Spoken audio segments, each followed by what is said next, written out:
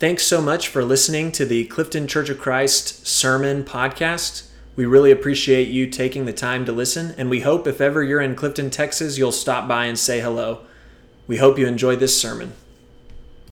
One thing that Colton didn't mention that I feel like I want to mention is that the band, they did get second, but the band that got first place was a 5A school. So, I mean, come on, like, what are y'all even doing at this competition?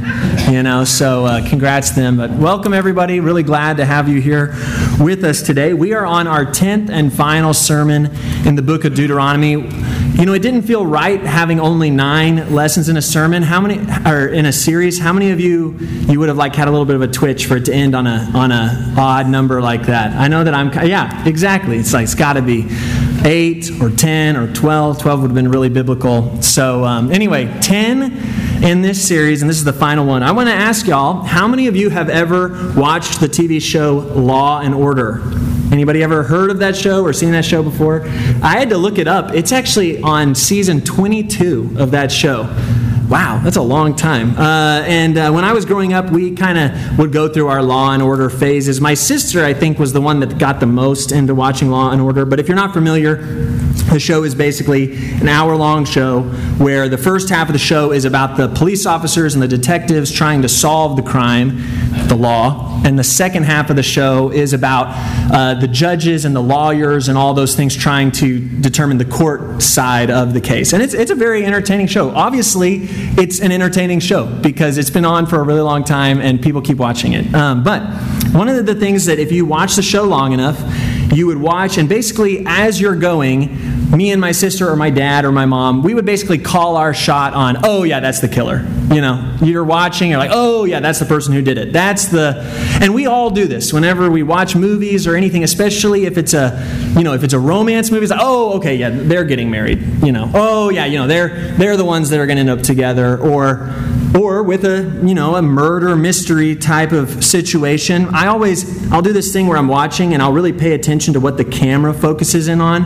And I mean, it has happened before where I will literally pause the movie or the TV show and I'll be like, Catherine, I want you to know, I have not seen this before, but that person is the killer, okay? And that, because I got to get credit for it. I don't want it to go where I thought it, and then at the end I go, I knew it, and she's like, no, you didn't. I'm like, no, I knew. Now, how many times am I right? How many times am I wrong? That's up for debate. But I will make sure that I want to point out, I'll say, hey, listen, it's the hairdresser who did it. She was jealous of this. She put poison in his soap, and he died, or whatever. I think I know the answer. But the writers of the Bible, they are also people who really like to leave clues for us, just like in TV shows and movies. With the TV shows and movies, they use music, they use cinematography, with the script, with different things to really try and get you to focus on things, on purpose or not. And the Bible often does that too. God's Word is full of all sorts of things where you're hopefully starting to pick up on, oh, this sounds familiar, or this looks like something I've seen before.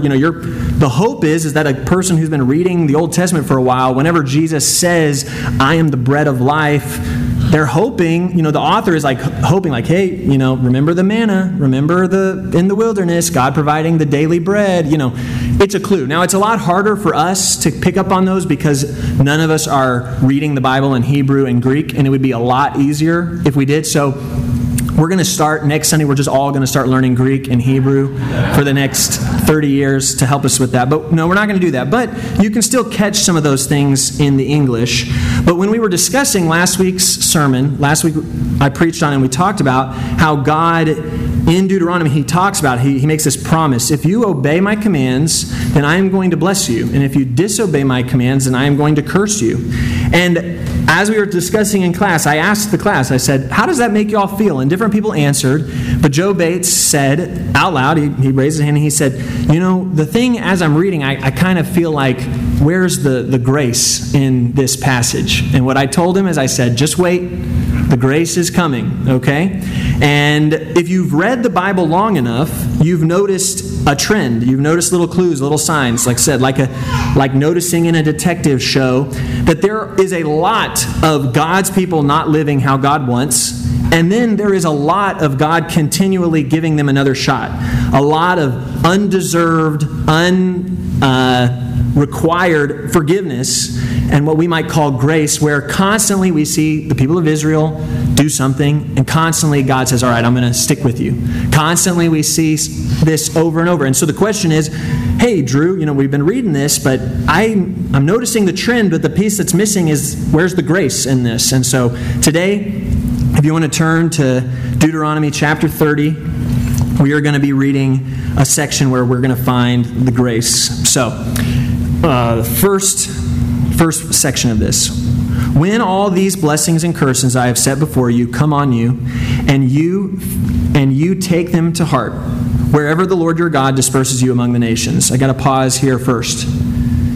Right from the get-go, God just is talking about what will happen if you live and obey, and how there'll be blessings, and how if you disobey, there'll be curses when you go into the promised land. And then this line, it literally says, when all these blessings and curses come upon you.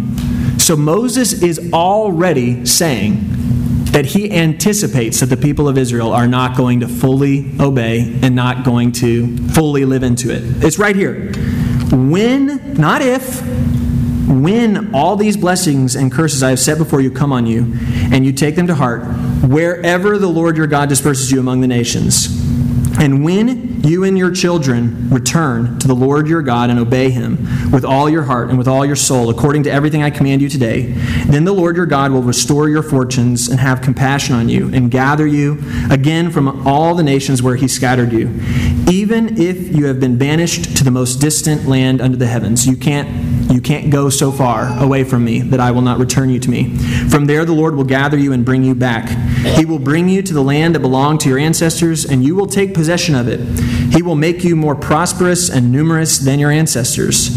The Lord your God will circumcise your hearts and the hearts of your descendants, so that you may love Him with all your heart and with all your soul and live. The Lord your God will put these curses on your enemies who hate and persecute you. You will again obey the Lord and follow all His commands I am giving you today. Then the Lord your God will make you most prosperous in all the work of your hands and in the fruit of your womb, the young of your livestock and the crops of your land. The Lord will again delight in you and make you prosperous, just as He delighted in your ancestors, if you obey the Lord your God and keep His commands and decrees that are written in this book of the law, and turn to the Lord your God with all your heart and with all your soul. Okay, so if you didn't, hopefully you noticed when you were following along, I highlighted some words in yellow, okay? You see all these words in yellow? There and there and there. All right, so one thing that's really cool is that is all the same word in Hebrew, just used in different ways. And that word in Hebrew means return, repent, or restore. Okay, 7 times in that section we just read, in 7 unique ways, the Hebrew word for repentance is used. And it can mean, like if you noticed, you see, whenever you take them to heart, God will return you from the nations. Whenever you decide to turn, God will restore you. It's the same word. And so the thing I want you to hopefully first pick up on that I think is really cool is that this play on words here is awesome, because it's not, well, once you return, God's going to think about it and He's going to decide if He wants you back or not. It is simultaneous. There is no, well, I returned and then I waited for God to restore me. It is immediate. Our return is simultaneous with God's restoration. Now, that doesn't mean we will see the results of that restoration immediately, but we trust that God's instantaneous response to our turning back is there every single time. And we also see in this section, God talks about the method that He's going to use to help us return, to help us be able to live with Him forever in this covenant community. And He says that He will circumcise our hearts, or He will cut our hearts. And circumcision was the sign of we are a part of God's people. And God says, I'm going to put that sign at your deepest level. I'm going to put that sign on your heart, and I'm going to open your heart. I'm going to cut open your heart so that you are able to live into this. So here you go, Joe. This is our grace here. All right? The message we keep reading about. I didn't put it in here, but there's a line in Deuteronomy 29 where God says, if you disobey me, I will blot out your name from my book forever. And you go, man, that's harsh. And then the very next lines are, but if you will turn to me If you will return to me, I will restore you. I will bring you back. You can't go far enough away from me that I won't bring you back if you decide to turn. God, in his omniscience and his omnipotence, is aware of the truth that his people will live in obedience and in disobedience. And he has already prepared a way for you to be restored. When I was reading this, I had to call a few of my friends because this was something that was on my mind. I thought, if I told someone, hey, I trust you to go do this, and then I made plans for how I was going to fix it when they screwed up, that doesn't really sound a lot like trust. Does it sound like a lot of trust to you? If I said, hey, Marshall, I want you to go do this, and then I called somebody else and was like, hey, I'm going to pay you to do this when Marshall doesn't do it. That doesn't sound right. It doesn't sound like trust. But I'm going to choose not to look at it like that. I'm not going to choose to look at it like, well, God didn't really even expect us to ever. More, it was God cares so much about us being with him that he was never going to let us completely get in the way from him leaving an avenue as far as you can run from him leaving an avenue for us to be able to be restored and to come back to him. Does that make sense? I'm going to focus on the fact that God cares so much for us, cares so much about us being together and restored with him, that there is no place that you will ever be able to go. You will never be able to out-sin just how much God has prepared a way for you to be back with him. There is a beautiful paradox here that we're never going to be able to grasp, but it's an example of this mystery of God. This is a great example of the push and pull that often people feel between free will and God's sovereignty, between our agency and God's grace. God wants us to repent, to turn to him, to call our God and to say, God, I love you. God wants us to choose life. That's the very next section which we talked about last week. God is saying, I'm giving you a choice. Here is your agency. Please choose life. Please choose to return to me. Choose to follow me. To cry out, God, I love you. And at the same time, in his sovereignty, he has already prepared a path for when we don't follow through on that, to say, I'm going to bring you back to me. So now let's read this little section here. From chapter 30, verses 11 through 14. This is the next section. Now what I'm commanding you today is not too difficult for you or beyond your reach. It is not up in heaven so that you have to ask, who will ascend into heaven to get and proclaim it to us so that we may obey it? Nor is it beyond the sea so that you have to ask, who will cross the sea to get it and proclaim it to us so that we might obey it? No, the word is very near you. It is in your mouth and in your heart so that you may obey it. This little section is something that Paul is going to quote in Romans 10, and I'm going to talk about it a little bit. But I almost didn't talk about it because I was like, Romans 10 and 11 is about as confusing as it gets of Paul. But I'm going to touch on it. But the thing that we see Deuteronomy saying here, Moses is saying, he's like, listen, y'all, and I'm going to try and talk to you about how I see the truth in this. We know that this is God's word, so we know that there's truth in this. I'm also going to talk about how God's word itself is going to kind of contradict this a little bit. And then I'm going to come back to the truth of Paul talking about this. So the capital T truth that Deuteronomy is trying to talk about here is Moses is saying, listen, y'all, living in covenant community, it is not rocket science. God didn't say, if you want to be in right standing with me, you need to be able to solve advanced calculus and be able to do organic chemistry equations. Because if it was, then a lot of us would be in big trouble. You know what I mean? He's saying God's laws and following his commandments, it's not, oh, well, who's great enough among us to go up into heaven to go get this incredibly difficult law? Oh, who's going to go across the sea to get this incredibly difficult, impossible thing? He's like, no, it's not impossible. You actually have it within you. You have within you the capability of actually living out God's commands. The way Jesus might say it is Jesus gave us an even harder command when he gave us the Sermon on the Mount, when he said, you've heard in the law of Moses that it was said this, don't hate, or don't murder, but I tell you not to hate. And then at the end of it, Jesus doesn't say, oh, but by the way, this is all way too tough. You're never going to be able to do this. He says, anyone who puts this into practice is like a wise man, and anyone who doesn't is like a foolish man. He doesn't say, by the way, this is all way too difficult, so just don't even try. He doesn't. Okay, so that's part of what we see Moses saying here today. He's telling the people, he's like, y'all, you can do this. You can actually live into this life that God has for you.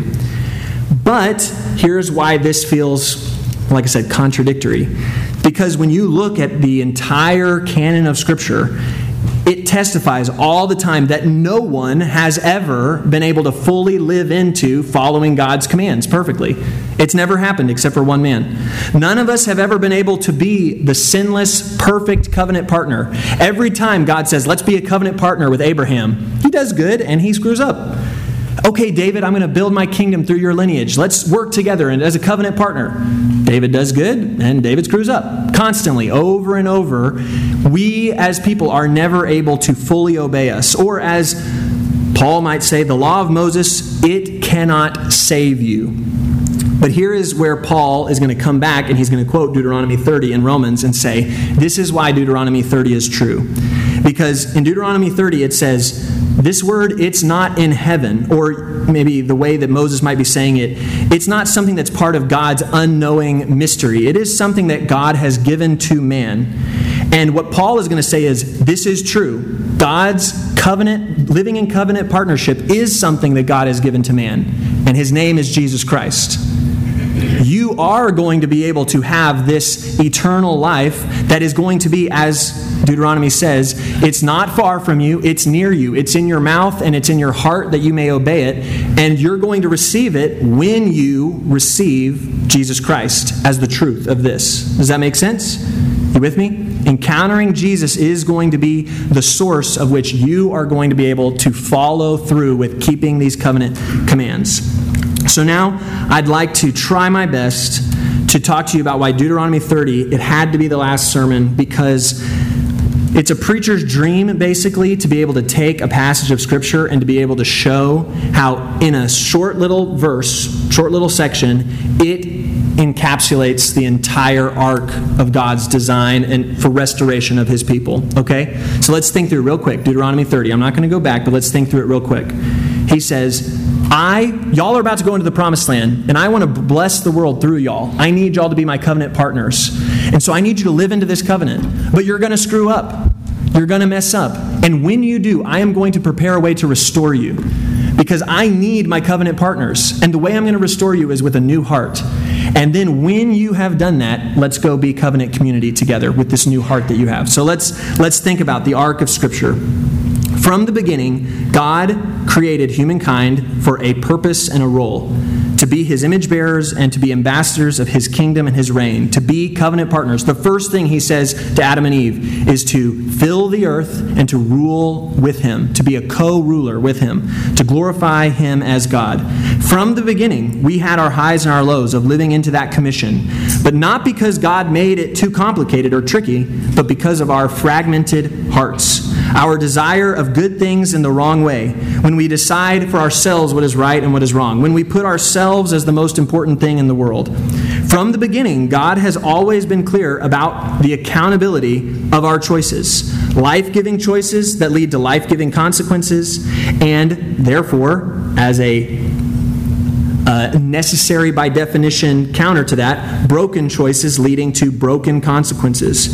And yet, from the beginning, God has made plans for restoring his people and his world back to their purpose and back to their relationship with him. It all hinges on his action of restoration and our action of repentance. Well, which is it, Drew? Yes. Okay? I think someone said, I want to say it maybe, I can't remember who said it, but it's we can't without God, and he won't without us. That's one way that I've heard someone say it. It all hinges on his action of restoration and our action of repentance, of turning. You will find him when you turn toward him, because he will find you first. Let me say that again. You will find him when you turn to him, because he will find you first. How will God do this? As the prophets foretold in Ezekiel and Jeremiah, God will accomplish all of this by giving a new heart. For this is the covenant that I will make with the house of Israel after those days, declares the Lord. I will put my law within them, and I will write it on their hearts, and I will be their God, and they shall be my people. And I will give you a new heart, and a new spirit I will put within you. And I will remove the heart of stone from your flesh, and give you a heart of flesh. And I will put my spirit within you, and cause you to walk in my statutes, and be careful to obey my rules. The way that he gives us a new heart is by giving us his Son, to completely and utterly accomplish our redemption and reconciliation and recommissioning. The life that God has to offer for us has always been right there, the Word from the beginning that was made flesh in Jesus Christ. It has always been very near to us. So you see, you might have thought, oh, everything you just said, Drew, sounds like a great, that sounds like the story of the Bible. It's also the story of Deuteronomy 30, 1 through 14. It's right there. It's constantly, I want to partner with you. I thought about this. We talked about how in the Church of Christ we have the 5 fingers of salvation, right? And it's hear, believe, confess, repent, and be baptized? Or is it hear, believe, repent, confess, be baptized? Okay? And I was like, you know what? Deuteronomy teaches us the 5 fingers of God's restoration of your life. The first is, He has a purpose for you. He has called us into covenant with Him. That's what Deuteronomy is about. You are about to go into the promised land. Let's get back on the covenant train together. The second finger is, you will pass and you will fail. You will succeed and you won't succeed constantly in actually living into that.